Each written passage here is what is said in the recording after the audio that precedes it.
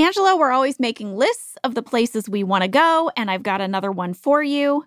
Williamsburg, Virginia. Whether you're a foodie, a golfer, an outdoor enthusiast, a thrill seeker, a history buff, or just friends looking for a good happy hour, you'll find what you came for. There is lots of good food and drink to be found in Williamsburg. There's contemporary cuisine. There's local craft breweries. I heard there's a winery. That's stunning. Wineries, yes. You could go for a girls' weekend, a romantic couples trip, or a family vacation. So for your next vacation, visit Williamsburg. Love starts with you. You heard me. Show off your personal style with new Pandora jewelry pieces that set a shining example for the world to see. From big feelings to small messages, beautiful hand-finished jewelry from Pandora radiates with your love from every angle. Pandora has a huge selection of rings, bracelets, earrings, necklaces, and charms. There are endless ways to show what's in your heart. Shop now at pandora.net. Pandora, be love.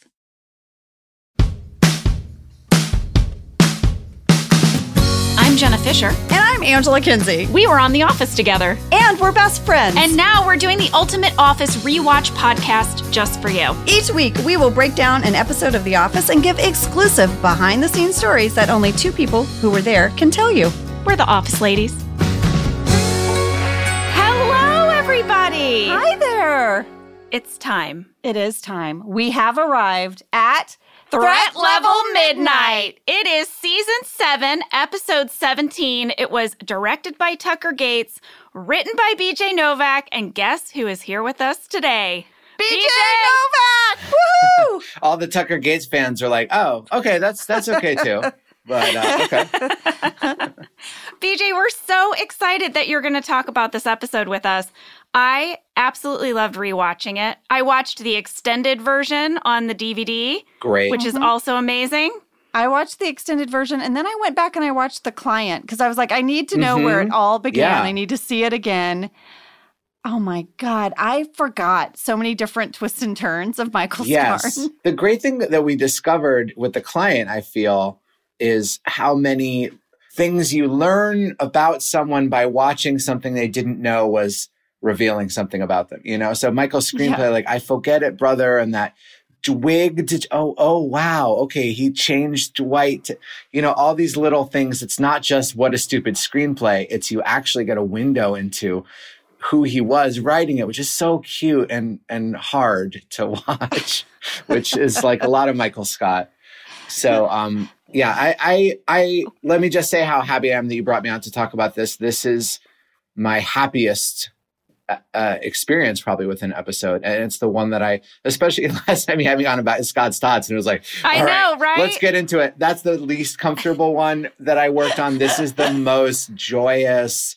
Like, this was really a victory lap for Steve and the whole cast, for me and the writers. It was just like, it was really a pure, joyous episode. We could have done a 2-hour version. So I'm just happy to reminisce about it. Angela, weren't you saying that on the commentary, Dave Rogers was talking about the joy? Yes, on the DVD commentary, there are you, Craig Robinson, Creed Bratton, Charlie Grandy, and Dave Rogers. And Dave shared how jazzed everyone was after the table read. He said the table read was so electric and everyone was so into it and having such a ball. Steve was so into it. And everyone left feeling super pumped after the table read. They couldn't wait to dive in this episode. Like, all departments were so excited. Yeah. And you see that in the episode. Well, BJ, where did the idea for doing Threat Level Midnight as a full episode come from? It came directly from Steve. When we went into the final season, I might be conflating memories, but as I remember it, Greg Daniels asked him, is there anything you want to do before you leave? And he said, let me think about it. And then one day, I remember I was walking from the writer's building to the part of the parking lot where you run into each other, right? Right. Between like the writer's office, which is part of Dunder Mifflin, and the other part. And Steve is there like with his suit and untucked shirt, you know. Steve was like, hey, I realized the episode I want to do. I want to see Threat Level Midnight. And I was so excited to run back and tell the writers. And it's like, you know, when you get news before anyone else, like I had just received this news. You had the little nugget. I was like, I talked to Steve. Like, Steve, here's what Steve wants to do. Throughout Level Midnight, and everyone lit into a big grin. It's like, we can grant that wish. That is a great wish. And probably because I reported it with such excitement, it seemed like I was the guy to write it. And I was, you know, I got the assignment. I was going to ask you that. Yeah. How did you get assigned this script? Do you think it was because you're the person who ran into him in the parking lot? I think the fact that I came in with that big grin, that grin was intoxicating to the room. I was the right messenger of it. But I also think because I had been there from the client. Not all the writers were still there. It was only a few of us that had been there back then. And it was really like a full circle. It was also my swan song, the way it was Steve's as a writer. That's the kind of thing I loved writing. I had been kind of in a rut writing, in my opinion. I mean, the viewers don't notice this stuff because they all end up being written collectively anyway. But like, I'm like assigned Prince Family paper. I don't remember what it is exactly. Like, just like, I'm like, what happened to that's what she said, like the greatest hits, you know, and just like a big, funny, juicy topic. And so to have Throughout Level Midnight, it kind of was like, there's got to be some metaphor there, but like, you know, time travel to me, like back to the early days of like anything can happen. You know, these characters are so wild and yet so rich. And it was comedy. We didn't have too much drama to service, although the poignancy of Michael having made this ridiculous movie, that he has invested all of this fantasy in the idea that it's great. And we all have that thing, you know, the novel that you're going to write someday, the screenplay you're going to write someday, the role you're going to play someday, you know, and not just us in the business, everybody pretty much has that thing they think they might write someday. And they'd be very crushed if it were read and declared not good. You know, we cling to that. And so Michael had that. And so the poignancy of something that to us is the silliest thing we've ever seen in the best way, and to him is like, that's his masterpiece. If he doesn't have that, he's not, you know, not a secret genius, not talented. That made it poignant. But it wasn't like, you know, Jim and Karen getting serious. You know, it wasn't any one of those plots. I loved watching it just because it made me miss the early seasons. We're having so much fun rewatching the show. That's what I mean. Really it was an early season vibe.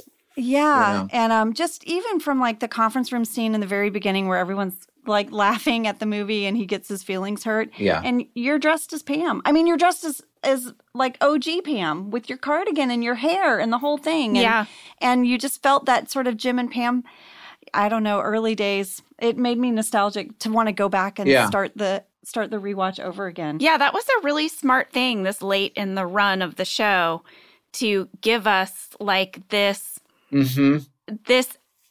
travel back in time to Pam sitting next to Roy on the floor. And you're like, oh my gosh, look how far their lives have come. I know. And then to cut back to Jim and Pam when like Jim is golden face and Pam looks at him like, oh my God, I can't believe you did that. Like you see so much. Right. So much Things growth. he wouldn't have done then. And like the people doing the scarn is so interesting because it's like who he did and didn't get. Like, I think Rashida is in it, right? It's that's the last person that would have done this. And yet, you know what? At that moment, he was her boss. And it wasn't that stupid a thing to do, I guess. Didn't take up too much time. So here we go. We learn the dance. You know, it's funny. It's cute that some people would have done it. Angela, your character does the scarn. Oh, yes. I do the scarn. Yes. The front you doing the scarn is even wilder, but like it's your boss. What's really funny is I went back and read the shooting draft, and it said that when you cut to the Bachelorette group in the corner, it's Meredith, Phyllis, Karen, and Angela. Right. Angela has brought her work and is doing work. She has papers, like accounting papers. So she's sort of begrudgingly there. Okay. And then we each have a line when the bartender, you know, when Andy's like, the Bachelorette party sent you over a cocktail. I actually printed out what we said over in the Bachelorette corner. So both Meredith and Phyllis go, hey. And then Meredith goes, who ordered the man burger? Well done. Mm-hmm. And Phyllis says, hey, hot stuff. One last fling. And then Angela says, come and ride the choo-choo. And then in parentheses, it says, pained the sex choo-choo. That sounds right. And then it cuts to Karen's line, and that's what made it in. But we filmed that. I remember filming the sex choo-choo. It's in the extended DVD version. Yes, that's right. That whole Bachelorette scene is in that version. And Andy is like such a ham, of course. Oh, my gosh. As the bartender, which he would be. Yeah. So, yeah, that was very fun doing all that math. But I think a lot of it, which is sweet and part of the spirit of The Office, too, is that people just do things when someone is excited about it. You know, a guy, and I think it's why Michael Scott was a good salesman, and it's why the people at the bar did the scar. A guy comes in with wild eyes and little boy energy and tells you everything he's going to do, and here's what you're going to do, and here's how great it's going to be. And like, you're just like, okay, sure. Like, it's harder to like cross your arms and be like, no, thank you. Some people do that, but people just do things. And that's what you sent me last night.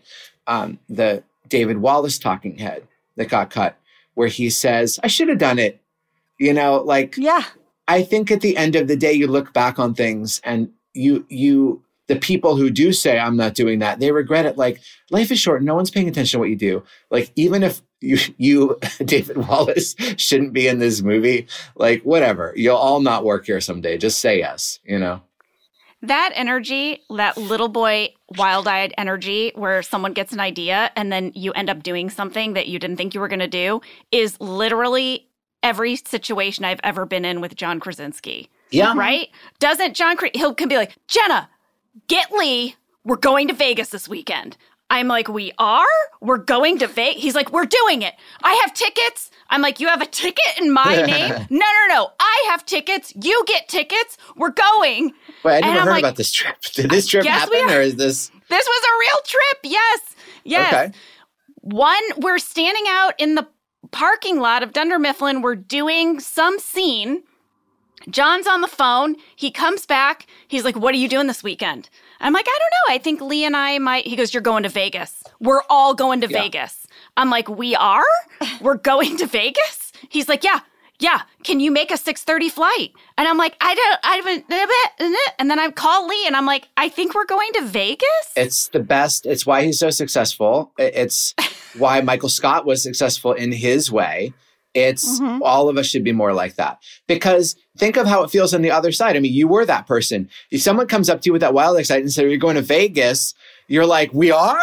Okay, I have 3 things I need to take care of. How quickly can I, you know? I have to undo 3 things that I was going to do this weekend. Yeah, and the worst is when you're making plans with someone. They're like, I don't know, where do you want to go? You know? Ugh. Oh no, then you're never even going to Chili's that way. You know? Oh, I know. I once wrote in my journal, don't find a Mr. Maybe. I found that. Wow. Yeah. No Mr. Maybes for me. This is a good. That's a good rom-com bit of dialogue. Someday. Mr. Maybe. Well, the title, you know, it's a lame movie, but that scene in like a Nora Ephron level rom-com is the scene people quote. It's like, you know, that scene where Angela goes, I don't want a Mr. Maybe. That's who he is. He's a Mr. Maybe. Yeah. Can I just go on a tangent? Like, also, and Michael tried to do this in Threat Level Midnight, so it ties it in, but people don't go for the catchphrases enough anymore. Oh, yeah. Like Mike Myers was the king. Like Mike Myers in Wayne's World and Austin Powers, so it wasn't a fluke. There are like 5 catchphrases that are famous 30 years later. You know, baby, oh, behave. Like, there's so many things that are catchphrases. And I watched Jerry Maguire recently. There are like 5 catchphrases. You had me at hello. You had me at hello. You complete me. Show me the money. Show me the money. Like, this is crazy. And if people like that can do it, like, we should be doing it more, you know? But like, Michael knew that. Well, we had That's What She Said. We had That's What She Said. You said on the commentary that you guys had so much fun in the writer's room just pitching Michael's catchphrase. So, clean up on aisle 5 is what we hear. But apparently there's like so many more. Yes, there are so many more. And clean up on aisle 5, I think, was the best because it didn't have a double meaning.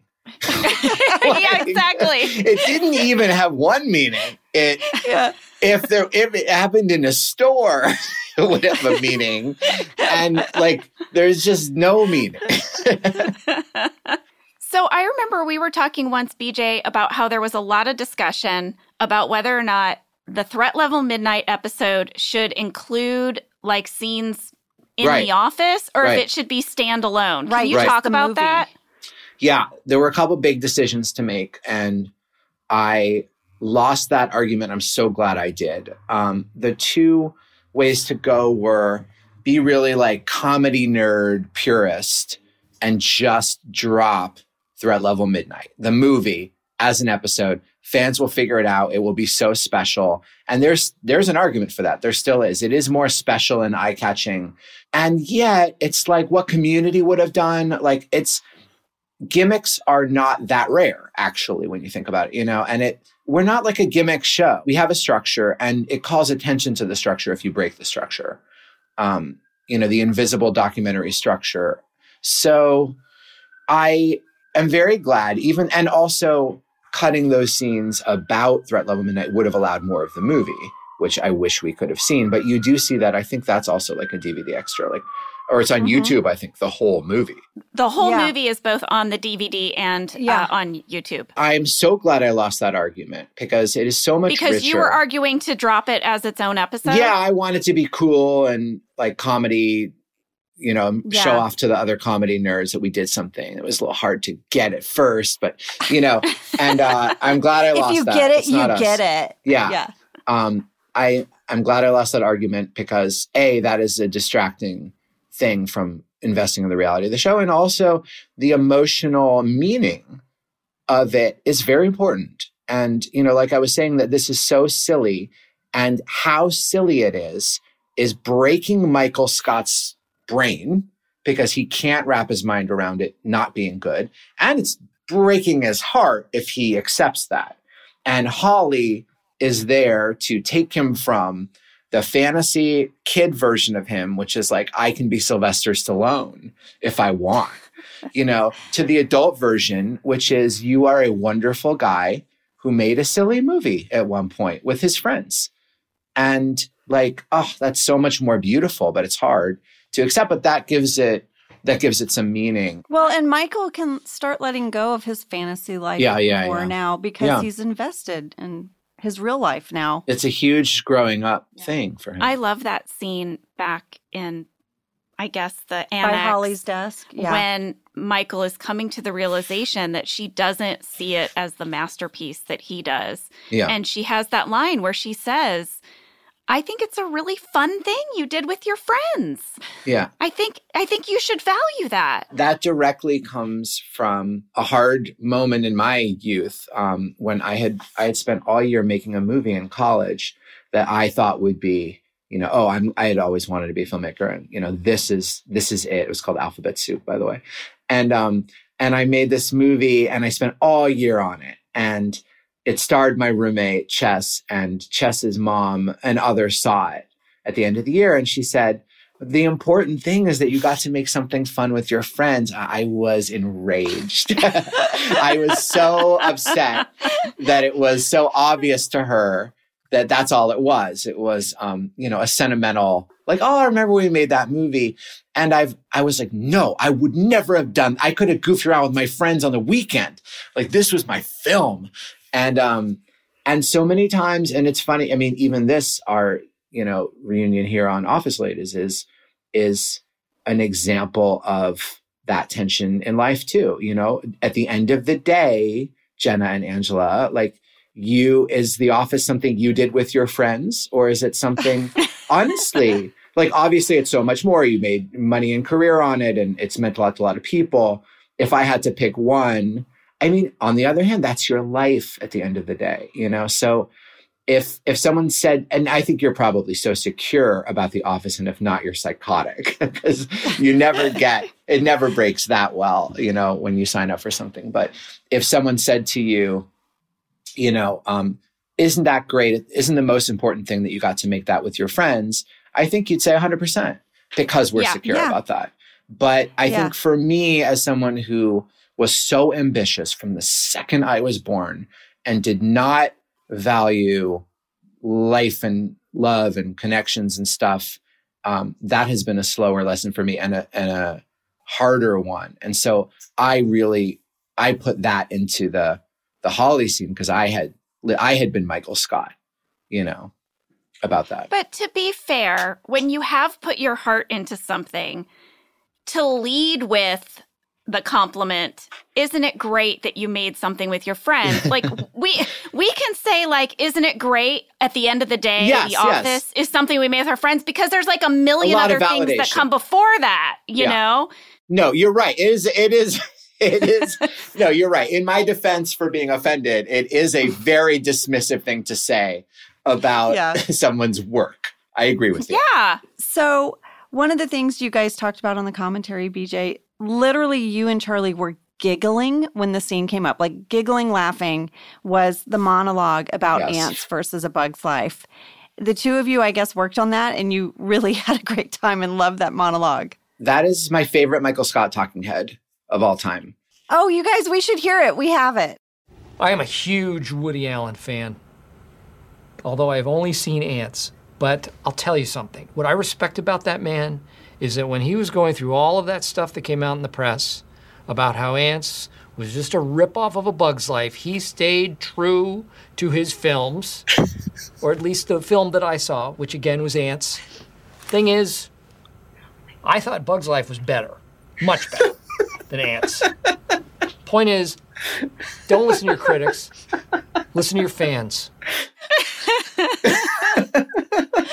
BJ, watching you listen to that, it's still my favorite. Such joy. And I remember, you know, when you direct an episode or you supervise your writing, generally you crouch below the camera with the actor, right?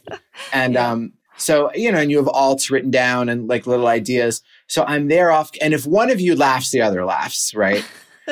So I know this is like the greatest take of all time. And a lot of the takes, what I laugh at the end and then Steve laughs. And I'm like, nobody laugh, nobody ruin this, because it's one take and we just got it. And I think he laughed right afterwards.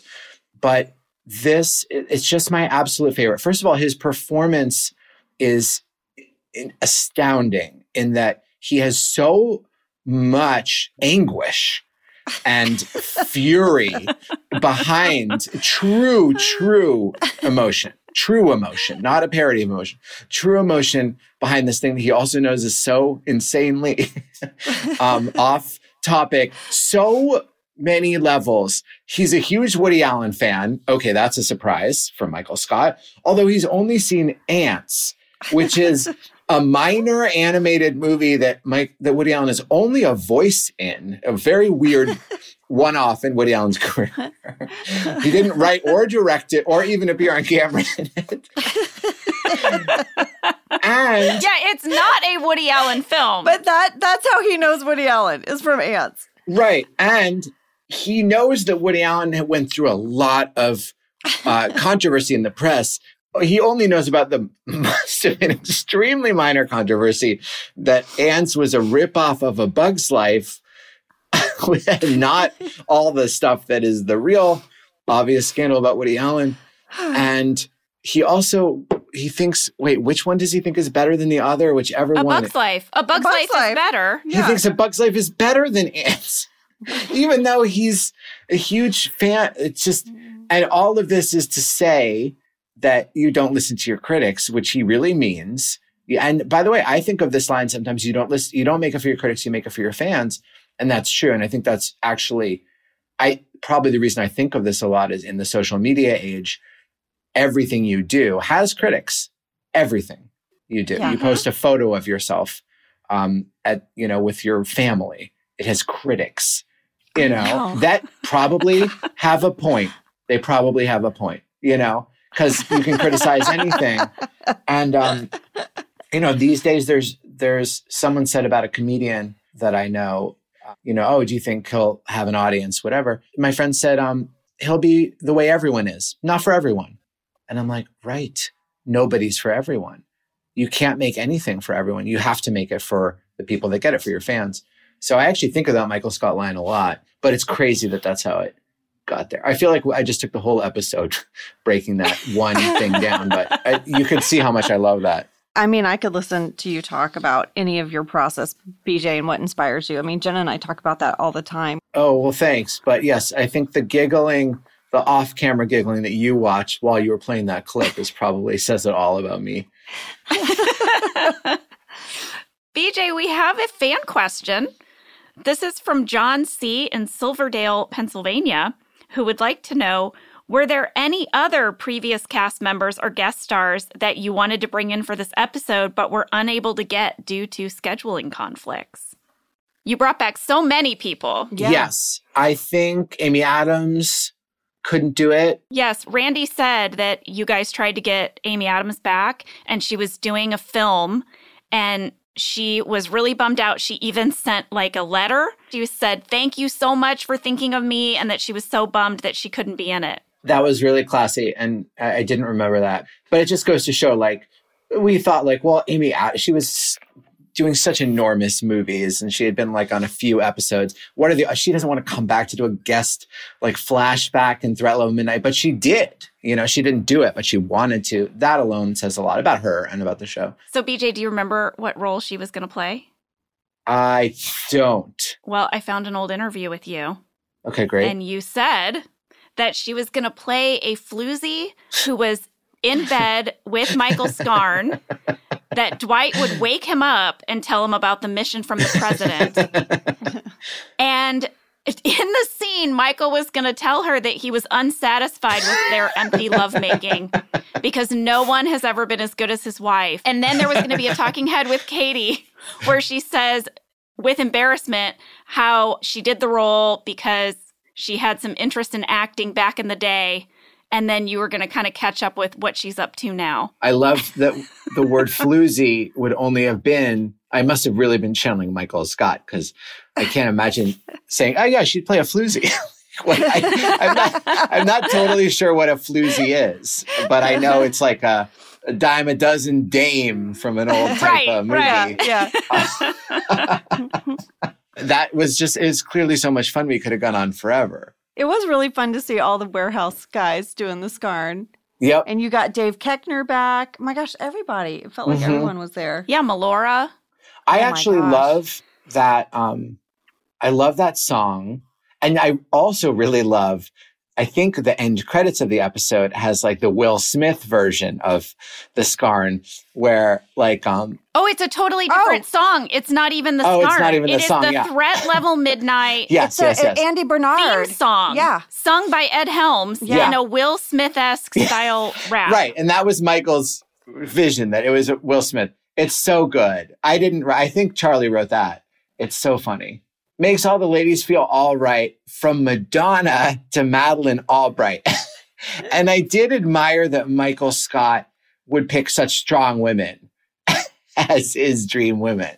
It's sort of true, right? I know. I really thought like that was a great choice. Michael is sort of like an instinctive feminist. He does admire, he like Jan, he likes a strong woman. He thinks they're sexy. And I think that is cool about Michael. And yes, that to him, his go-to dream women would be Madonna and Madeleine Albright back whenever he wrote this thing in 2003 or whatever. Is funny.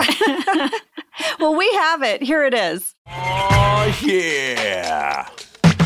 Threat Level Midnight makes all the girlies feel all right, from Madonna to Madeleine Albright. Threat Level Midnight, it's a threat, a level threat. He's the greatest hockey star I ever seen yet. Threat Level what? Midnight. Threat Level who? Michael Scarn. Threat Level why? Apartheid. Gotta fight it, free Mandela, peace, I'm out. Fighting apartheid, which he probably meant, but it was like the cause of the moment when the song he was writing that lyric. Just so smart. So last week we talked to Billie Eilish, and we talked about how she sampled Threat Level Midnight for her song My Strange Addiction. BJ, what was it like when you got the call that you had to give permission? Because your voice is in it. I knew who Billie Eilish was. I didn't really know her music then. Now I'm a fan, and now I'm friends with her brother Phineas, who does a lot of that stuff. He composed the score to my movie Vengeance. But at the time, I just knew she was like some cool singer. So I was like, oh, cool. And, since then she became so big and I knew who she was. But to me, the fun part is that song will come on and I will just say to someone, oh, I'm actually on this song. as though I'm a rapper or something. Yeah. Oh, I'm actually on the song. What do you mean you're on this song? No, my voice. It's like, what? And then, like, obviously it's not as cool as it sounds, but it's still like, it's true. It's still pretty cool. Yeah, like I'm on this track. There's the legacy of The Office, but then there's also the legacy that is Threat Level Midnight from The Office. Someone sent me touchdown dance. Someone did the Scarn as a dance in the end zone, and people recognized it. I wouldn't have recognized it. Like it does, it hits, and I think, you know what it is? I think it's that Michael Scott boyish enthusiasm actually leapt through the whole screen and everything. Like that contagious Michael Scott energy, just people got it even now. Like a football player got it so much that he's like, I get it. I'm it. I'm going to do the Scarn. And like, here in this moment when I'm full of adrenaline, I'm going to, that's the thing he thought of to do. I remember that because it was a game against the Cowboys and it was a touchdown against the Cowboys. No way. Yes, wow. yes. Insult so to injury. my team is losing in this moment and the receiver's doing the Scarn. That must have been painful. It was. Yeah. I was looking online and just also the fandom, they've made their own trailers for Threat Level Midnight. Fans have done some really cool stuff with it too. Yeah, it has that thing. I mean, the name is so funny. I didn't name it. I forget who did way back, but the name Threat Level Midnight, it's like it sounds right. It has the right ring to it for like a Sylvester Stallone 80s movie, but like that's not a level midnight. Well, BJ, is there anything that we have not had a chance to discuss? The takeaway for me, besides how fun it is to talk about this, is how similar talking about this with you two is to the spirit of Threat Level Midnight, which is, it really is about how much fun it was to do something when you were younger that you took so seriously. And we are very lucky in it. We are just a, little part of the hundreds of people who made The Office what it was. But we are very lucky that our thing is something that everyone validates us for and we're proud of. But I think that over time you realize, oh, that was my heart and soul in life, no matter what anyone thought of it. And that is what Michael realizes. That is what I realize over time. I'm sure it's what you're realizing with your show. So this sort of Threat Level Midnight was a trip down memory lane for The Office writers and cast and crew. And it was a trip down memory lane for Michael Scott in a painful way for him because he had to confront his delusions of grandeur that he hadn't given up. So yeah, just talking about it with you, I feel like Michael and Holly, I feel like we're doing that kind of thing. It's so fun. Oh, BJ, we love having you on the show. You're always so generous with us and it's just good to see you. I love it. It's great to see you. Thank you, BJ. All right, see you soon. BJ, love you. Thank you. Love you. Thanks, love you too. Bye. Bye.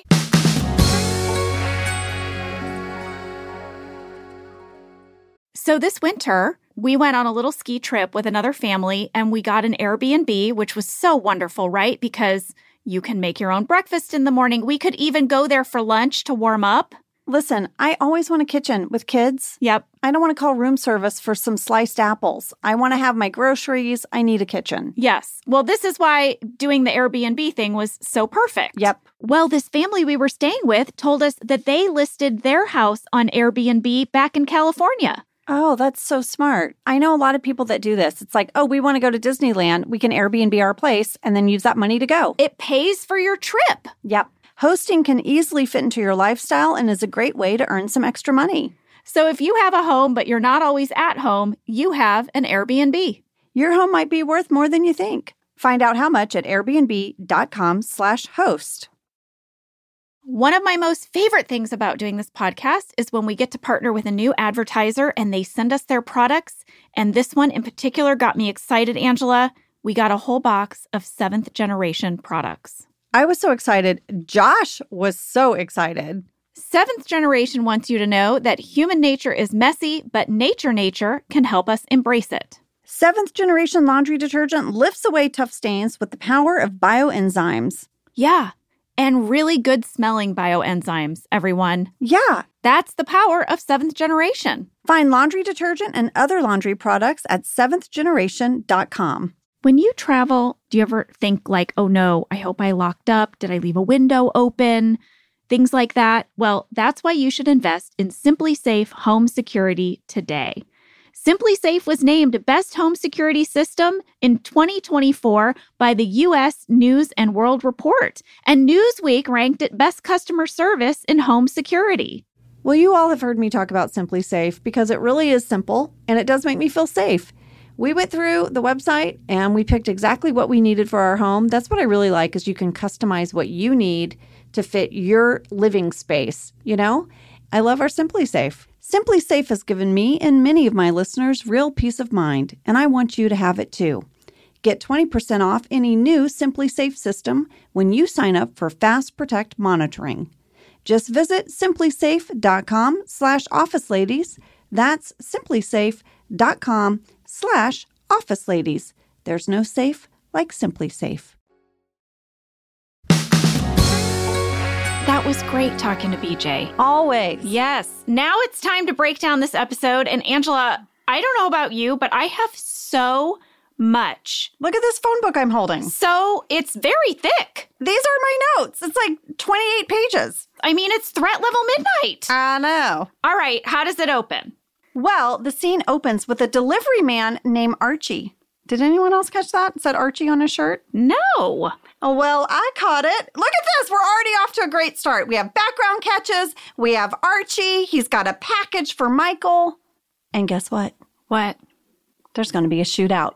There really is. Michael is going to win the shootout. He does like a robot dance. No, he's not doing a robot dance. He's doing like the Matrix, right? He's being like Neo. Yes, Angela, Keanu, did you not get this? Yes. What do you mean, yes? I you did. said robot dance. Of course, I caught it. I mean, you were just so excited. Look at you. You're having a moment because you're like, I caught the Matrix reference. Oh, my God. So I'm letting you have a moment. Letting me have a moment? I don't believe you. I don't think you caught it. Bitch, look at my notes. What? What is happening today? Look at my notes. Okay. Her notes do say, I sensed a little bit of the Matrix in this scene. When Neo dodges the agent's fire when he's on top of the building. That is what Angela wrote down. Here's one of Jenna's phrases that I love. It's when someone crosses the line with her, she goes, you're going to want to back that up. And that's how I felt when you were like, did you not catch that? Of course I caught that. All right, well, I'm going to have to back that up. You caught it. Thank goodness. I would have been confused. Okay, we can continue being friends now. We can. There is no spoon. Well, we had a fan question from Kendall T. in Durham, Maine, who asked, who plays the delivery man that Michael Scarn shoots at the beginning of the episode? Archie. Yes, Archie. So the actor who played Archie was an actor named Greg Collins, who Randy Cordray pitched for the role because the actor who was originally scripted to play this part was not available. Michael Naughton. Michael Naughton, Michael's improv teacher from Email Surveillance. I'm sorry, but that would have been amazing. That would have been so funny. I mean, that's the guy who took away Michael's pretend guns in improv class. Also, you guys, if you ever get a chance to see Michael Naughton on stage, he's so hilarious. Well, I thought Greg Collins did a wonderful job. He did. He was perfect. He even looked how I thought a delivery guy in this type of movie would look. Yes. Did you notice at 41 seconds, his shirt is unbuttoned all of a sudden? No, I didn't. Was that to show the blood? Yes. So he had like a navy button up, and then all of a sudden at 41 seconds, it's unbuttoned. I love that. Randy said that the guns were dummy guns. They held no ammunition, and they put all the sound effects and the muzzle flashes in during post-production. I watched that scene knowing that it was done in post-production, and I kind of couldn't believe it. That is wild because you could see Steve as Michael kind of flinching, Yeah. you know? I know. He did the kickback. That's some good fakey kickback acting. It really was. We also had a fan question from Madhu P. in Toronto, Canada, who says, I immediately recognized the music from The Bourne Identity when I first watched this episode. How much did it cost to get the rights? Well, I'm impressed that you spotted that. It was The Bourne Identity. It was scripted. Randy Cordray said it cost $25,000 to get that. BJ said he thought Michael Scott would have pirated it off of like a DVD he had. Totally. Right? Yeah. Well, at the end of this scene, Michael's going to say, clean up on aisle 5. Mm-hmm. We talked about this with BJ. I went to the table redraft of the script, and they had 2 phrases from the very beginning. It made it all the way to the shooting draft, and it was recorded, but they ultimately went with clean up on aisle 5. The other one was return to sender. It even made it into the bloopers. I think we should hear it. Return to sender. Clean up on aisle 5. Okay, so clearly clean up on aisle 5 is the thing that made everyone crack up, and that's how it won. It seems like it, doesn't Yeah. it? And then Michael has this talking head where he says, after 3 years of writing, 1 year of shooting, 4 years of reshooting, and 2 years of editing, I have finally completed my movie, Threat Level Midnight. Jenna, it took Michael Scott and you and I the same amount of time to write something. Are you talking about our book? Yes, it took us 3 years and 7 months to write our book. So the episode begins with Erin making an announcement in the bullpen. Michael is with her. She says, Threat Level Midnight is complete. And Michael's willing to watch it with everyone, but only if everyone is dying to see it. The Jim and Pam talking head is so good. We are so giddy. You're so giddy. Also, when I rewatched this, I thought John looked a little sweaty throughout this episode. What? I don't know if I was really tired. But I As was Golden Face or as Jim? as Jim in the bullpen, I was like, I wonder if it was a hot day. I even went to the shooting draft to see the week we filmed it, to see the date. I was like, oh, I bet it was in the summer. No, it was January.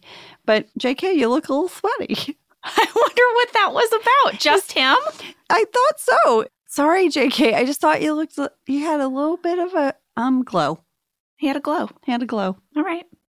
Pam tells Michael they definitely want to watch the movie, and after he leaves, she gives the bullpen a little pep talk to set the right mood for watching this movie. Kind of a mom speech. Oh, yeah. She says, so let's stay positive and no laughing, no comments, just positive energy, and we'll have a pure fun day. Okay? And Creed's like, thanks, Mom. Everyone's really excited. They start to gather in the conference room. Phyllis is going to bring in some popcorn. And Holly did not know that Michael had made a movie, and he's really excited for her to see it. And she says, I can't wait. The first shot of the film is a picture of the exterior of Scarn Mansion. And we got a fan question from Davina K. in Illinois, who said, in looking at the main image of Scarn Manor in the movie, you can see in the bottom right-hand corner of the screen a small picture of Carol's face. Did Michael use an image of one of Carol's real estate listings? Yes. Yes, that is exactly what he did. Randy said that this image of this house was actually a stock photo, and we brought in Nancy Carell and took a picture of her, and Michael Gallenberg added it to the bottom of the photo. Well, like I said, there is a DVD commentary for this episode, and Charlie Grandy shared that there was a lot of debate in the writer's room about the size of this house that they used for Michael Scarn's Manor, because they wanted it to be a house realistically that Carol would be showing in this area. It did look like a mansion. And Definition of a mansion. It did, and the address is 451 Hanover Lane, Clark Summit, Pennsylvania. I looked it up. I couldn't find a house. Oh, we made it up. Maybe so. Now we're going to see a montage of news clippings. You know, Michael here's the director's trying to tell you a backstory, guys. So then we see a bunch of magazine covers announcing Michael Scarn's marriage to Catherine Zeta. And then the announcement of her death at the hands of Golden Face. Yeah. We had a fan question from Kristen M. from Cedar Falls, Iowa, who said, did Catherine Zeta-Jones have to give her permission to be featured in this episode? Did she get paid as a guest star? Actually, no. We did not pay her or ask her permission. Was it like a stock photo? It was a stock photo that we bought from the photographer for $790. Yeah, and then Michael Gallenberg took a picture of Steve dressed in a tuxedo, and then that's how they made the picture. Well, it's a very good picture. I thought she looked beautiful. And she was excited. Her family is a fan of The Office, and she even came on our podcast for the client and read our summary. And we had a huge cutout of her that we put next to us when we recorded because she had to send in an audio clip. But it was like she was right in the room with us. She was our first A-list guest. I think so. Yeah, even though she was a cutout. That's right. Well, now we're going to find Scarn face down in bed, bottle of booze. His butler is going to be waking him holding a very elaborate silver tray, very fancy breakfast tray. Did anyone else think Michael Scarn laying face down like that was like a little nod to Major League? Do you remember that opening sequence where they go and find Tom Berenger and he's like face down with some booze? No one else remember Major League? Come on. No. I do, and yes. Thank you. Oh. Wasn't it exactly the same? Yes. Thank you. Well, I noticed that Steve's face was all scruffy when he Yeah. wakes up. He's been on a bender. He's not making good choices. Well, Randy said that in order to get that scruffy look, they had to put a note on the call sheet reminding him not to shave before coming to work because Steve would always shave before coming to work. And they had a little note that said, Steve, don't shave. Don't shave. I have a question. What is it? What was Michael's budget for this movie? I don't know, but he made it over a very long period of time. He did, but we're about to be in the Oval Office. We've already seen what his condo looks like. It's candelabras and Yes. silver trays and whatnot. But this Oval Office, which is supposed to be, I'm guessing, the conference room. Yes, it is the conference room, and you can even see reception through the door when the shot is on Michael and Dwight. Or I'm sorry, on Michael and Samuel. Did you see what was outside the window behind President Jackson? What? Cherry blossoms. It was amazing. Our set dressing team was incredible. I didn't know where we were when the scene started until we reversed the shot, but they put one of those like fakey light box window things behind him. It was amazing. Michael put that there. Yes. And he hung the elaborate curtains and he got the sculptures and all the paintings. Did you catch the address of the White House? 1600 Pennsylvania Avenue? Washington, D.C., D.C. Oh, no, I did not. Washington, D.C., D.C. Well, in this scene, the president is going to explain that Scarn's old enemy Golden Face is planning to bomb the NHL All-Star Game, and he's also taken hostages. Now, this is really personal for the president because he owns the stadium. It's his retirement plan. I know. That's what the president is going to retire doing, is owning this one stadium. Scarn can't decide if he's going to take this job on or not, Mm-mm. so he's got to flip a coin 7 times. Best out of 7. And he doesn't edit around that. You're going to see all 7 coin flips. That's right. So something BJ said in an interview that I thought was so funny because, there is an obsession with all-star games in this movie. He said he thought that Michael Scott would view an all-star game as the most important event in sports, even though in real life they're kind of irrelevant. It's more about the championship game. Yes. He said he also liked that Golden Face had a thing for all-star games, and he had previously blown up the WNBA all-star game, which is how Catherine Zeta-Scarn died. Did anyone else catch at 4 minutes and 10 seconds that Daryl is clean-shaven? I did. Mm-hmm. It's the first time we've seen Daryl without facial hair. Ever. In an episode of The Office. Yeah. We got a fan question from Piotr G. in Poland who said, did the writers have to plan out a theoretical timeline for Michael's film schedule so that hair and wardrobe could represent it? For example, in addition to the fact that Daryl is clean-shaven, I noticed that we see Jim and Pam's season 1 and 2 hairstyle. Kelly has her updo. Oh, yeah. Angela has her braid from the early days. I can only imagine the amount of planning and wardrobe meetings.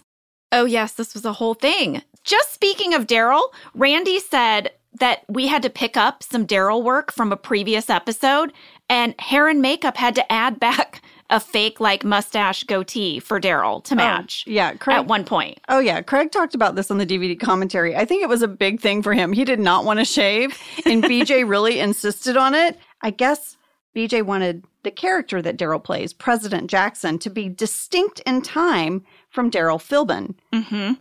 But that meant he had to get this weird fakey beard in between as they cut back and forth. BJ also shared that they had to glue sideburns onto his face. I didn't even notice that. Yeah.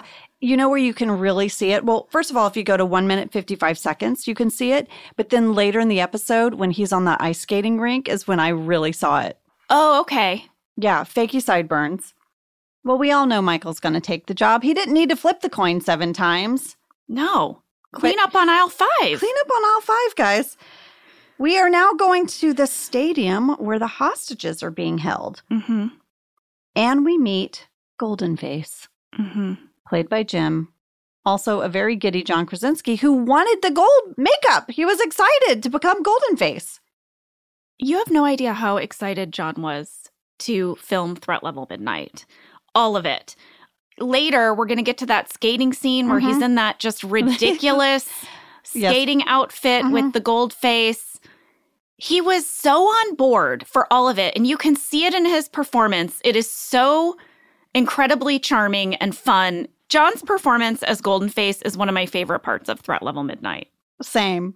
John is going to have a talking head where he said, obviously, you know, he didn't love the dialogue of Goldenface. He didn't love saying that he was going to dig up Scarn's wife and hump her real good. Yeah, but he obviously took the part to impress a receptionist. This scene was longer. It's in the extended cut that's on the DVD. I remember it. It's amazing. Yeah, so Goldenface leaves, and when he does, the hostages quickly are like, we've got to pick a leader. I went to the shooting draft as well because I wanted to read it. Roy says we need to choose a leader, someone tough enough to take on Goldenface. And Pam says, I can be the leader.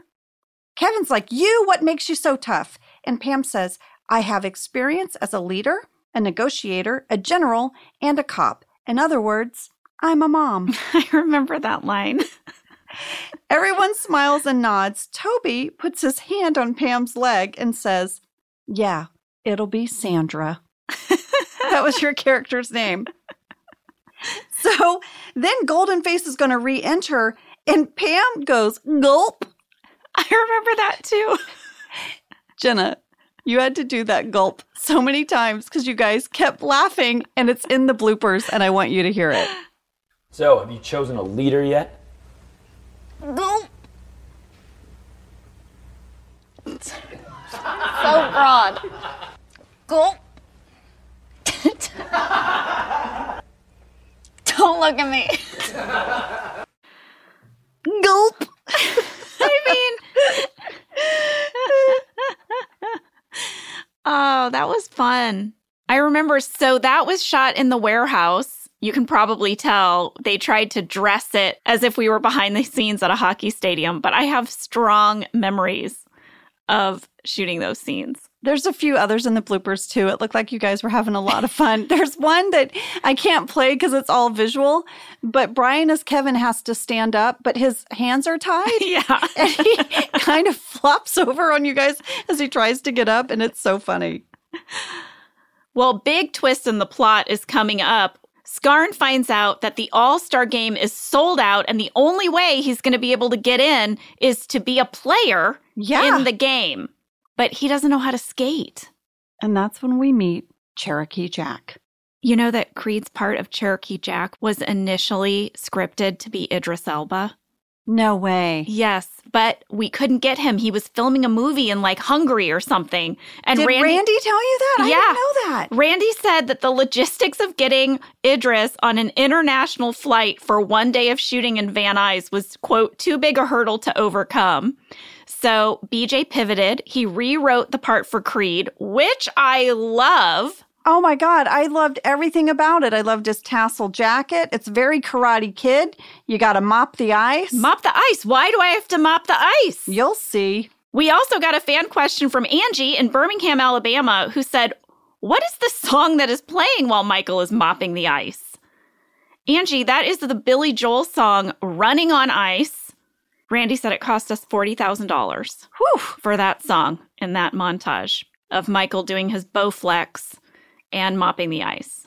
Steve doing the Bowflexes in the bloopers. There's no music. You know, they added the music later. It looks like they're like throwing water on him. I don't know, but he's going, ah, ah, and he just cracks himself up. I also noticed they're really good, like figure skaters skating behind Michael as he's learning to skate. I saw that as well. Next up, our director, Michael, is going to do that classic thing that happens in movies where they show a passage of time with this calendar, right? Mm-hmm. The dates are falling on the ground. It's one of those page-a-day tear-off calendars. Well, it was a Dave Barry calendar, and BJ told us that Dave Barry was a favorite of his in his formative years, and he loved his comedy. He would read Dave's books out loud at summer camps to make other kids laugh. And so he was really excited to have this calendar be part of Threat Level Midnight. I love that.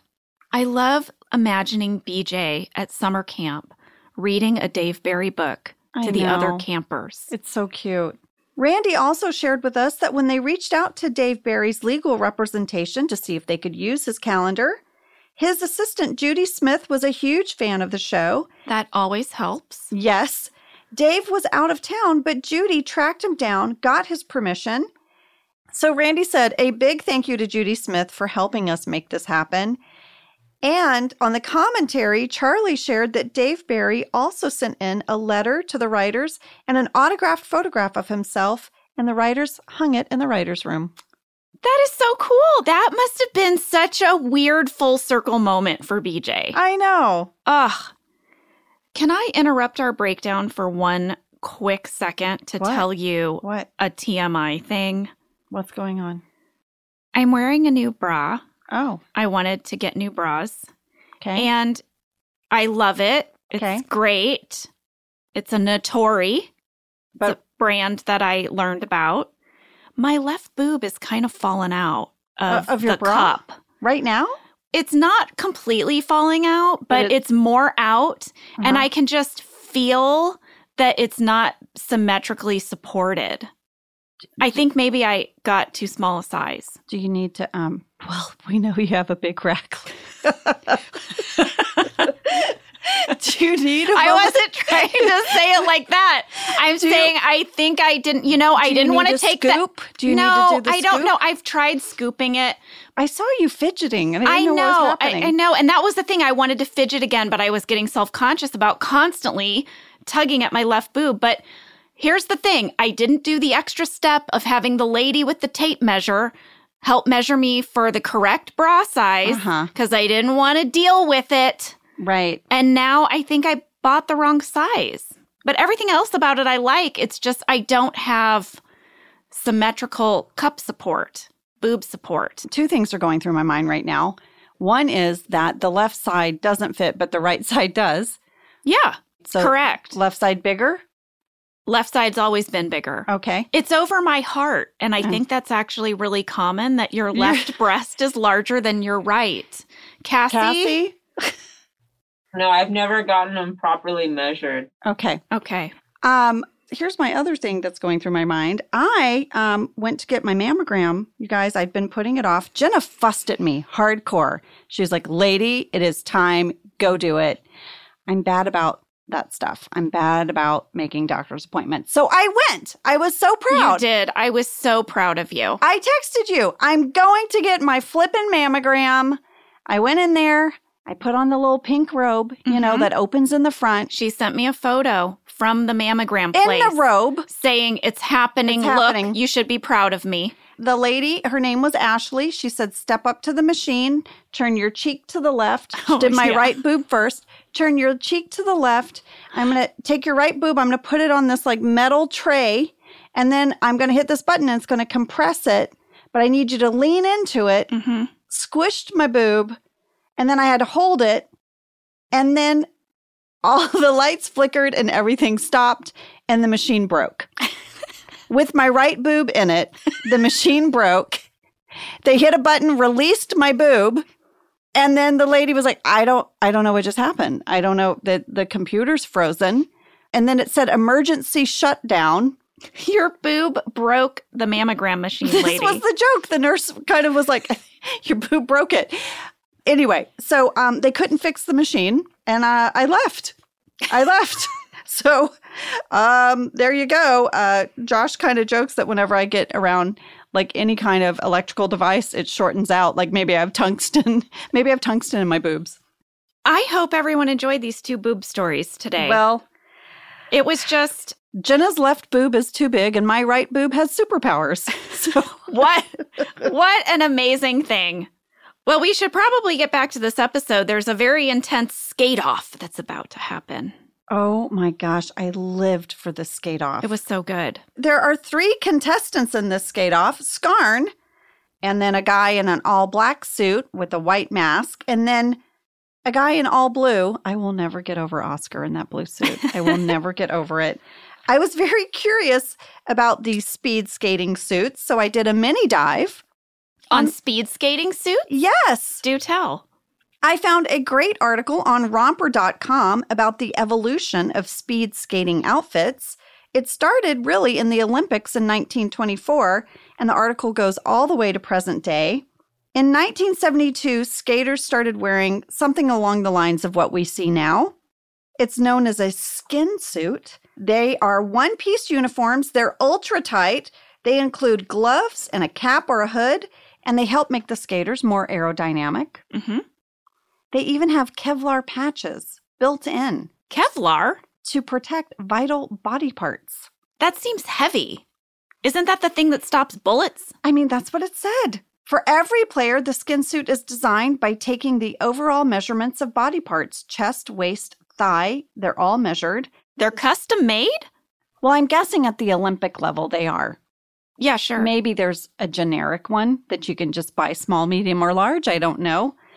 Helmets are now mandatory as part of a short track speed skating.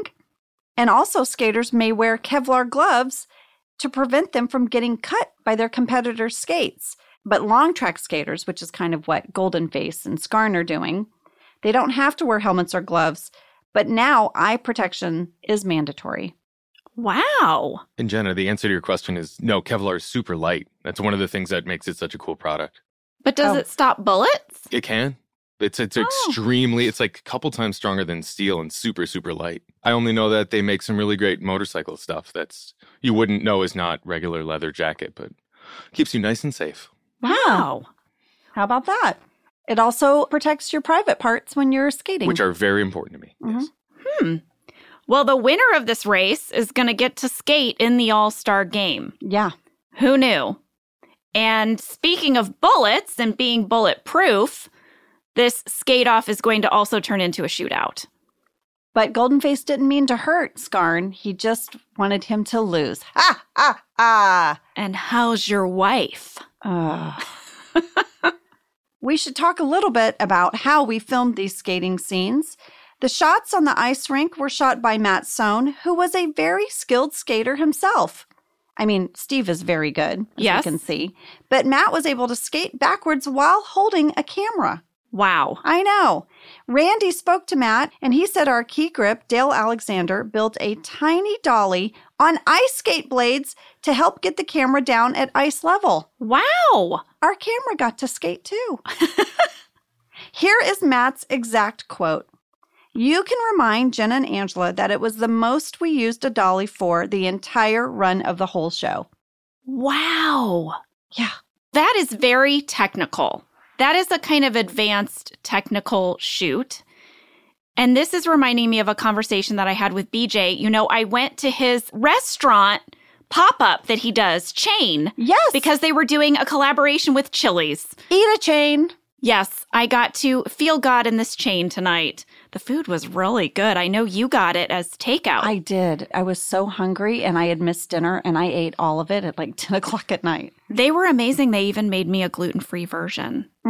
The chef's amazing. Okay, anyway, while we were there, I was chatting with BJ about Threat Level Midnight, and he said that there was a huge debate about whether or not Michael's movie should be shot well or not well. And he's told me that Paul Lieberstein, who was the showrunner at the time, was very adamant that it should look better than you expect, not worse than you expect. And the reason for that was Paul just said it'll be more fun to watch. We don't need the joke to be like that Michael cut off someone's head. Or like the camera's like shaky. Exactly.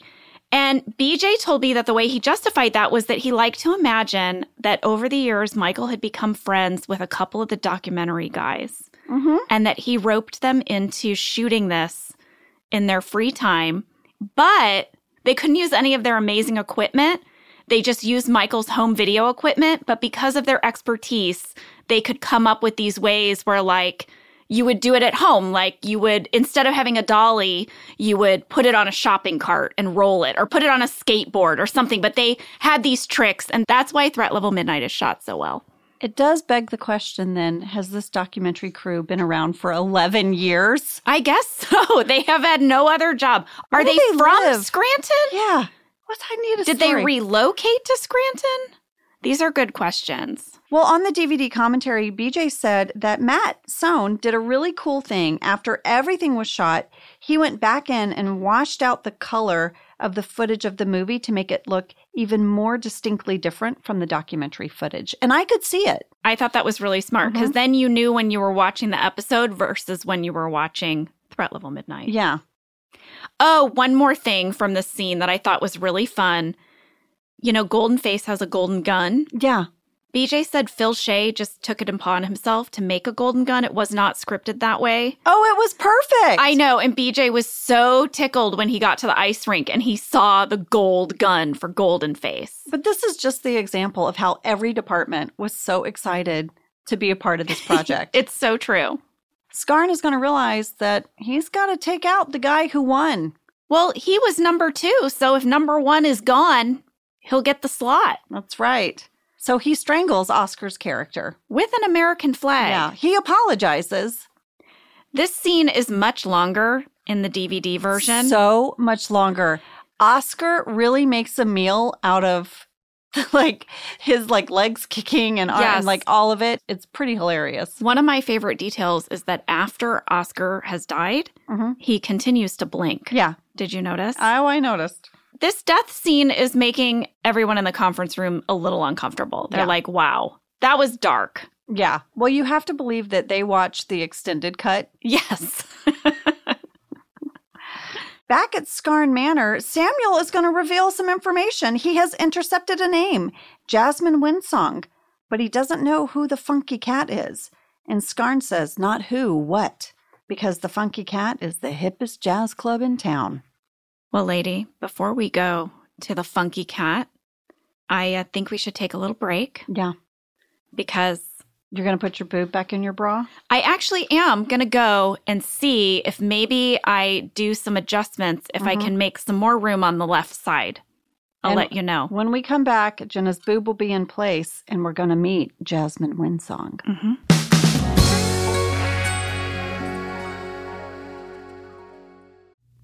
When it comes to hiring, the best way to search for a candidate isn't to search at all. Don't search, match with Indeed. Indeed doesn't just help you hire faster. 93% of employers agree Indeed delivers the highest quality matches compared to other job sites, according to a recent Indeed survey. Ditch the busy work. Use Indeed to connect with candidates faster by scheduling, screening, and messaging. And Indeed's matching engine is constantly learning from your preferences, so the more you use Indeed, the better it gets. 23 hires were made on Indeed every minute, according to Indeed data worldwide. And listeners of this show will get a $75 sponsored job credit to get your jobs more visibility at Indeed.com/OfficeLadies. Just go to Indeed.com/OfficeLadies right now and support our show by saying you heard about Indeed on this podcast. Indeed.com/OfficeLadies. Terms and conditions apply. Need to hire? You need Indeed. This show is sponsored by BetterHelp. You know, we all carry around different stressors. Some are big, some are small. I know I keep mine kind of bottled up, and it can start to affect us. Well, therapy is a safe place to get things off your chest and figure out how to work through whatever is weighing you down.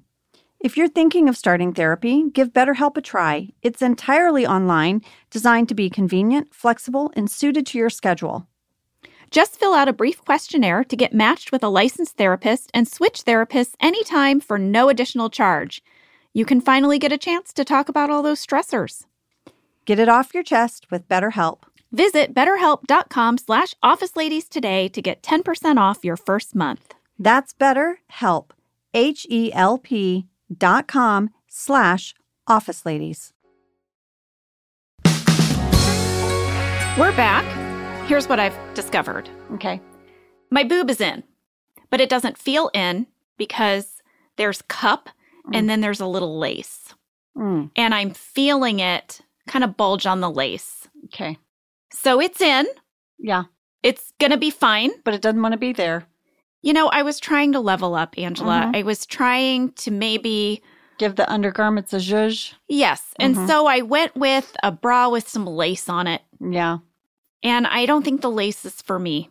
I just, you know, I'm almost 50 and I think I know what I like. I disagree. I think you can wear lace in your 50s. I'm not saying you can't wear lace in your 50s. I'm saying my left boob is not a lace fan. I think your left boob is a lace fan. I just think the lace is a little wimpy and you might need some stronger lace. Oh. You need big boob lace. Oh. Maybe right now you have medium boob lace. I don't know. Well, you know who's probably wearing some lace? Jasmine Winsong. How do you like that for a transition? I think you did that great. She's up on the piano. She's singing as Michael enters the funky cat. And Michael Scarn sits down at the piano. We cut to this amazing Jan talking head that I just simply could not love more. It was so perfect. I had to go to the shooting draft because I had to know if the bit she was doing... where she couldn't open the car door? Yes. I had to know if that was scripted. Was it scripted? No. It's so great. It's not in the script. This is all it says in the shooting draft. Jan talking head. She's on the street walking to her car. Jan says, "He finished his movie? No kidding. Wow, that's great. Good for him. And I heard he has a serious girlfriend. That's so great. I'm great too." Okay, well, sadly, they cut out the end. Yeah. Because I would have loved that snark from Jan. I love the choice that she's carrying a bag of dry cleaning to her car. I love that she can't get the door open. I love that they've clearly ambushed her on the street to ask her about her role in Threat Level Midnight. I love it all. I love her performance. And by the way, Jasmine Winsong is a very important part of this movie because she is going to sing backwards a very important clue. Yes, Michael is going to record it with a special mini tape recorder that has like a little label maker that says backwards. Because if you put a label that says backwards? It just plays things backwards for you. The message says the hostages are under the stadium. But as soon as she delivers that message, she gets a dart to the neck. By assassin Troy. Yes, Troy Underbridge is back. And you know, his role is even larger in the extended version. Yeah. Location alert, the Funky Cat Jazz Club was filmed at Stovepiper Lounge in Northridge, California. And the lyrics for the song They Call Me Jasmine Winsong were written by B.J. Novak. And the music was written by Eve Nelson, who was our amazing go-to composer on our show. Back at the stadium, our hostage, Sandra, played by Pam, yes, is going to beg Goldenface to let them all go. But it doesn't work. No. In fact, he decides to take out a hostage, Toby. Yeah, he needs to show how serious he is. We had a fan question from Anna T. in Peoria, Illinois. In this episode, Michael says that the scene with Toby's head explosion was the most expensive among all the scenes in the movie. And I'm wondering, which scene was the most expensive that you shot in the whole series of The Office, and which one was the most expensive for this episode? Well, as far as being the most expensive in the whole series... I have a guess. Yes? I know they had to build a whole entire gas station and a freeway. Yes! You're right, Angela! The Jim Pam proposal scene. He said the second most expensive would probably go to filming on the boat in Niagara Falls, especially if you include all the travel and location expenses to get there. And Anna, as far as the most expensive scene in the episode, on the commentary, BJ said definitely he thought it was the Toby explosion, but Randy said that's not accurate. Oh, really? Really. Randy thinks the sequence of scenes at the Funky Cat bar were more expensive because it included all of these elements: the music, the choreography, the extras, the costumes, the set dressing, all the signage, the locations, and the guest stars. Oh, yeah, that makes sense. Mm-hmm. So Funky Cat wins most expensive scene. We got another fan question from Hannah B. in Wisconsin. I would love to know how you did make Toby's head explode. How many times were you able to get this shot, and did you have a safety meeting? Well, Hannah, BJ said they made 2 Toby heads, and in order to make the heads, Paul had to sit in a full-face plaster mold for hours of time that BJ said he could have been producing our show, but instead he was just sitting in a face mold. After that was done, to get this shot, they rigged each of the molds with mild explosives. They filled one of them with blood, and then they set up cameras from 3 different angles, and they filmed them exploding in slow motion. When they went back to review the footage, they said the one that was filled with blood was just too disturbing. Oh, I bet. Just too gruesome. It needed to look super fakey. It did. So that's why they ended up using the one that they did. I do remember Paul talking about sitting in all that plaster, though, and he said it was a miserable experience. I mean, claustrophobic, like yes. for hours. Like, don't you have like a little tiny straw you breathe through? Yeah. Ugh. Randy confirmed that, yes, we definitely had a safety meeting.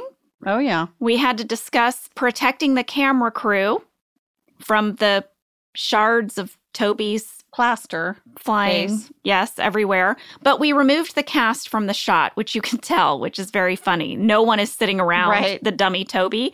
And the whole thing cost about $5,700 in special effects and labor. Skarna and Samuel are going to arrive to save the hostages. It's very exciting. I know. And for some reason, Golden Face is going to reveal where the bomb is hidden. It's in the puck. Yeah. He tosses it to Skarn, and Skarn holds it and starts to reminisce about his life with his wife. There's like a little montage playing on the hockey puck. This was our director, Tucker Gates' idea. And in the flashback montage, here's what Skarn sees. He sees himself painting his wife's toenails, and he's kind of blowing on them to dry them. Mm-hmm.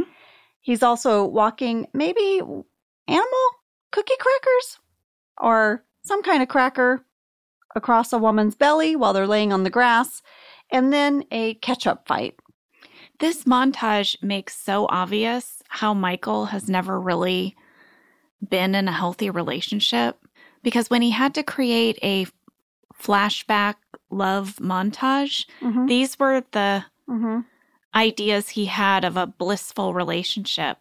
But I mean, Angela, ketchup fight, we've all done that, right? Oh, yeah, that's totally a normal part of courtship. And I personally love when Lee and I are in bed and he moves an animal cracker across my belly.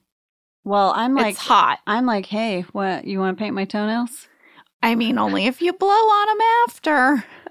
Well, Skarna's going to hurl the puck right back at Golden Face, and he's going to yell, "Go puck yourself." Charlie Grandy shared that he wrote "Go puck yourself." Nice. This whole thing is going to end terribly. Golden Face is going to try to shoot Michael Skarn, and Samuel is going to jump in and take that bullet. And then Golden Face is going to shoot Michael Skarn right after. Apparently, Samuel diving in front of the bullet was not scripted. It was not scripted. That was just Dwight. That one bullet pierced Michael Skarn's brain, lungs, heart, back, and balls. But it's going to take a lot more than that to take Skarn down. Good thing he's got a big busty nurse to help make everything feel better. Oh, Helene. How awkward. Could you imagine? I mean, Pam is trying so hard to be supportive of this movie, and clearly she never knew that her mom filmed a scene for Threat Level Midnight. I feel like she's discovering it in the moment. I can't believe her mom wouldn't tell her. I wore a super caduper push-up bra and leaned into camera. Back at the White House, a fully recovered Skarn is going to tell the president that the bomb is in the puck. Plot twist coming. Yeah. Golden Face and his sidekick are going to walk into the president's office. They're in cahoots. Machine guns. Yeah. The president is in on it. Scarn is going to smash a picture of Abraham Lincoln over the president's head to escape. Carrie Kemper pitched the joke of Michael smashing the painting over the president's head. Well, Randy said that picture was a public domain image. It was free to use, and our art department printed multiple copies of it on easy-to-tear paper. I love the choice that Craig made as the president in this movie to sort of stick his head out in anticipation of getting the Abraham Lincoln portrait on his head. Yeah. It's so good. It's so good. I also love whenever Andy's character, Billy, the bartender, is in a scene, when it cuts to Andy, he's mouthing the words. Yes, in the conference room. Yeah. So we had a fan question from Tom M. in Grand Rapids, Michigan, who said, I imagine this was a tricky episode to film since you have to act in this movie how your character would act, and none of the characters are professional actors, except for maybe Andy. How hard was it as an actor to act poorly? Were there takes where maybe your acting was too good? Tom, this is really interesting because we did all put a lot of thought into what kind of performers were each of our characters. And again, kind of like what BJ said about how Paul didn't want the camera work to be terrible, we were also directed to not be awful actors. Maybe a little stiff, maybe camera aware. Yes. Yeah. But you've seen those videos that people post, maybe where they're acting out a skit at their job. I watched some of those on YouTube because I was like, I think that would be Pam. Like Pam would just say all of her lines very simply with earnestness, almost as if she was reading them. Yeah, without any pauses. Yes, exactly, without any inflections. Well, we're not at this part yet, but I can tell you when I had to learn the dance, I had to take the hip sass down a notch. Oh, because of your natural hip sass? I like to, sashay, and I had to tone that down. We are finally going to make it to the bar, and we see Billy played by Andy. Oh, Andy was so excited to make this character happen. Billy's TV doesn't work. How's that for problems? And I loved it when Michael's like, don't ever change, Billy. At 12 minutes, 52 seconds, when the group of bachelorettes give Michael a drink, did anyone else think it looked like my husband's, the F Train to Brooklyn Extra Bitters? Yes, I did, Angela. Yeah, with the little toothpick, the whole thing. We talked about this with BJ. All of the bachelorettes actually had a line. It's in the extended cut on the DVD if you want to see the full scene. Yes. I've got a location alert. This location was the same as the Funky Cat. We just used a different side of the bar. Oh, yeah. So smart. Well, Karen is going to have a talking head saying, why did you single my line out? Like a million years later. And at 13 minutes, 4 seconds, for my background folks, you will see another cameo callback. Dan Gore is exiting the cafe behind Karen's talking head. Dan played Karen's baby daddy. Yes. Didn't he dress as a hot dog in a photo on her desk or something like that? That's amazing. As the scene continues in the bar, we find out that Scarn is really depressed, and Billy is going to cheer him up. He tells a random kid in overalls, who is this kid? That kid was played by Joshua Reed. All I could think of was is this a Schrute? It's like, is one of Dwight's nephews or cousins in town? Anyway, he tells the little boy to hit G9 on the jukebox. It's time to dance the Scarn. Oh, we talked about this with BJ. It was so fun. All you guys are so funny. I love all the cameos in the background of this scene. We've got the whole warehouse. And then we have Leo from Vance Refrigeration, but not Gino. I guess in real life, Gene was like, nah, I don't want to. I want to do the Scarn. Well, Leo's having a good time. And we also have Todd Packer. Yeah. I will tell you, the day we filmed this was such a blast. We, of course, had to learn the dance and practice it a few times. And we also had to figure out how our character would dance, how up for it they would be. And I just have such fond memories of this day. We had a fan question from Avery G. in Idaho who asked, who choreographed the Scarn? Well, I'll tell you, first of all, the lyrics were by BJ and the music was by Eve Nelson again. And the choreography was by Mary Ann Kellogg. She's done all our choreography on the show and she's great. Well, she was very patient with us. If you look at the group who learned the Scarn, we are all different levels of dance skill set. I mean, this is not a difficult dance, though. It's not, but we had to get the timing right. But we also had to make it look like we didn't over-know it. Do you know what I mean? I do. Back in the conference room, the Scarn is giving Jim the giggles. He can't stop laughing. Here's a tidbit for you. On the DVD, they said we shot this conference room scene with everyone reacting on the first day. So nothing had been filmed yet. So John is laughing at nothing. Wait, so the entire time we cut back to the conference room, all of us are watching nothing? Nothing. Can you believe that? I mean, I don't even remember it that way. That's what's so crazy. I was there. BJ said John, when he's having this laughing fit, is watching nothing, and he was amazed at how well it timed out. Wow.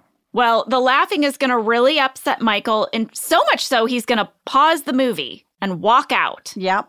And everyone is like, no, the movie's great. Don't leave. And that's when Michael turns to Holly and says if she liked the movie, and she says, which part? Oh, no. Yeah, this leads to that scene in the annex that we talked all about with BJ. And Michael's talking head about ants versus a bug's life. Yeah. And Michael, who is heartbroken that Holly does not understand how important this movie is to him, is going to watch the rest of the movie without her. Yeah. Mm-hmm. But as he watches it without her, he starts to sort of see it through her filter, right? Yeah. And as he's looking at her empty seat, he then looks out the conference room window, and there she is. She's watching it. He runs out to her. He apologizes. She apologizes. They kiss. They go back in to watch it together. They're such a good couple. They really are. She gets him, and she's making him a better person. Yes. Yes. I think that was the whole point of this plot, was to mature Michael. Mm-hmm. Lady, we had a fan question from Paige M. in Philly. Paige asks, when everyone is watching Threat Level Midnight for the second time, Michael gets up to check on Holly. At that time, Golden Face is telling Pam why his face is gold. However, the audience misses it because we are listening to Michael and Holly's conversation. I want to know, what was he saying? I actually found this scene in the shooting draft, but it's also in the extended movie on the DVD as well. I'm going to set it up from the shooting draft, and then I'm going to play the clip. Great. The script said, Interior Stadium Warehouse. The hostages are scared. Kevin is praying. Roy says to Pam, now's your chance. Go talk to Golden Face. See what you can do. Pam approaches Golden Face, and in the script it says that Pam's character is flirtatious. Oh. So Pam had some stage direction. Let's hear the rest of it. Now's your chance. Go talk to Golden Face. See what you can do. Okay. Hey, Golden Face. Can I ask you a question? I mean, since we're all gonna die here anyway, why is your face gold? Why do you care? I'm just making conversation. I worked in a gold factory. We had a boss who only cared about money. And he wouldn't give us lunch breaks, so we had to eat the gold. And then one day, I looked in the mirror and, well, I guess you are what you eat. Golden Face, that is so sad. Well, I just thought if I could blow up all the All-Star games, all the trophies would explode all over the place, and then everyone would be gold, just like me. Please let us go, Golden Face. So sad. You know, what you can't see when you play that clip is that at the end of that scene, Sandra, played by Pam, gives Golden Face a kiss on his cheek. Yeah. And in the shooting draft, it said, after the scene plays, you cut back to real time in the conference room, and Jim and Pam are holding hands, enjoying the scene, remembering what that meant to them. I mean, Pam got to kiss Jim's cheek in front of Roy. I know. Wow. Back in the movie, Michael Scarn has taken to the ice. I really love the detail that Michael tells us in the conference room, which is that he filmed this during an actual Scranton High School hockey game, and that it was kind of a big deal because they were trying to qualify, and then the team got disqualified because Michael messed things up. He ruined all of their dreams. of like going on and winning a championship. They had an undefeated season up until now. Yeah. And they were disqualified because this idiot took to the ice to film his movie. Well, the actual location of this shoot was at the Valencia Ice Station, and all of those people were extras that we hired, of course. It's a big production. It really was. Cherokee Jack is going to visit Scarn from the dead? Is he a ghost? Yeah. Yeah. And he's going to tell Scarn to take out all of his frustrations on that hockey puck. And Scarn hits it so hard that it flies into space. It hits a satellite. Yeah. All of a sudden, Billy's TV works again.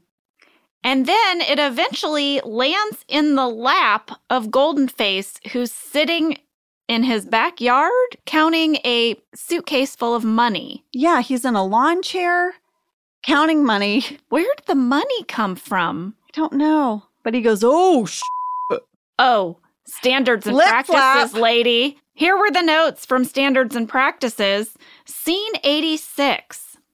Please lose the underlined.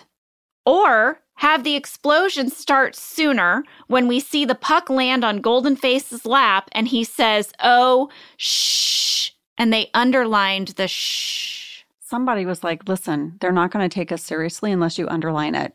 It's in bold. They put it in bold, too. Here's my other note. Make it bold, underline it. Do you have a highlighter? Highlight it. Put an arrow by it.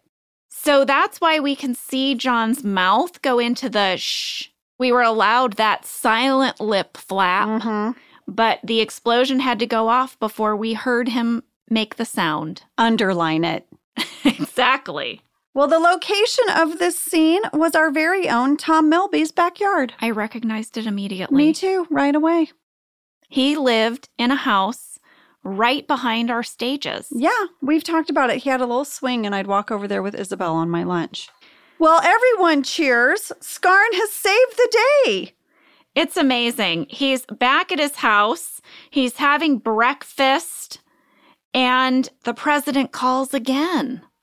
He has another mission for Scarn. Should he choose to accept? Also, one side note. Yes. He realizes, oh yeah, he did make Dwight a robot. Yes, because there is a scene of him oiling his circuit board. And as the movie comes to an end, the narrator, it's been Stanley's voice this whole time. Plot twist. That voice is coming out of Michael Scarn. He is Michael Scarn. Mm-hmm. He's been narrating his own story. The whole time. The Office erupts in cheers. It's a huge hit. Everybody loved Threat Level Midnight. Yeah, it was a pretty fun day at the office. You know, the episode ends with the sort of end credits for the movie and the theme song of Threat Level Midnight that we talked about with BJ. I thought it was really cute. On the DVD, this is how that song is credited. It says, theme from Threat Level Midnight, music and lyrics by Michael Scott, performed by Andrew Bernard, inspired by the music of Will Smith. I just love when Michael always gives credit to who inspired him. Well, on the DVD, BJ and Charlie talked about this final rap at the end, and Charlie wrote it, and BJ said he remembered that Charlie wrote it in what seemed to be like 5 minutes. It just flowed. Yeah. Well, at the end of the credits, there was going to be an additional tag of Dwight as Samuel coming in and telling you to go home. Go home. The movie's over, like at the end of Ferris Bueller. Yeah. But we didn't have time. It's really cute, though. It's in the extended cut. Well, that was our breakdown of Threat Level Midnight, but I do have one more little tidbit to share, Angela. Mm-hmm. Last year, there was a band called The Network who appeared on The Tonight Show, and they performed a song called Threat Level Midnight. Oh, yeah? The Network is a new wave band, but they are a side project of the rock band Green Day. Oh, Billy Joe, our best friend. Your best friend. I'm kind of glomming on now. You hung out. I met him. We hung out. We had a really nice conversation. The three of us are basically best friends now, Angela. In your mind. We have a photo to prove it. We'll put it in stories because I'm dying to prove our friendship. But anyway, it's a really fun song. And actually, when they went to release this, Billy Joe texted me this song out of nowhere with no context. I didn't even know he had started watching The Office yet. It's really catchy. And my family listens to it all the time, so I thought maybe we could end this episode by playing it. Let's hear it. Threat Level Midnight by The Network. Yes.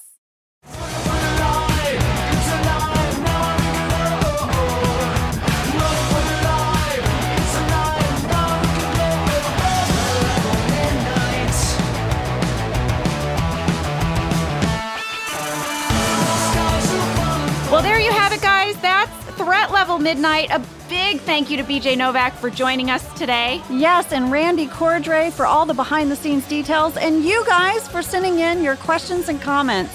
Thanks so much. See you next week.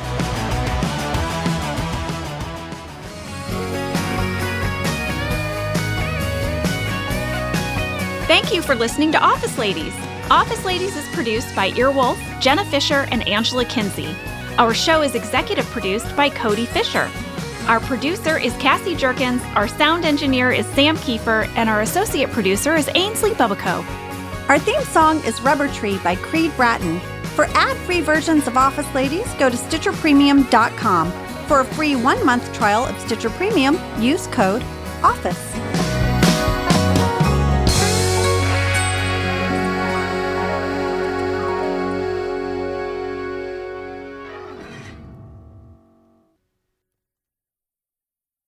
Want to make Mom's day? Get to your Nordstrom Rack now and score amazing deals for Mother's Day, which is Sunday, May 12th. Find tons of gifts from only $30 at Nordstrom Rack. Fragrance, jewelry, luxury bags, activewear, beauty, and more. Save on Kate Spade New York, Stuart Weitzman, and Ted Baker London. Great brands, great prices. So shop your Nordstrom Rack store today and treat Mom to the good stuff from just $30. Go spread the word. When you get a fresh, hot McCrispy from McDonald's and you can feel the heat coming through the bag, don't try to wait till you get home. Always respect hot chicken. The McCrispy, only at McDonald's. Ba-da-ba-ba-ba.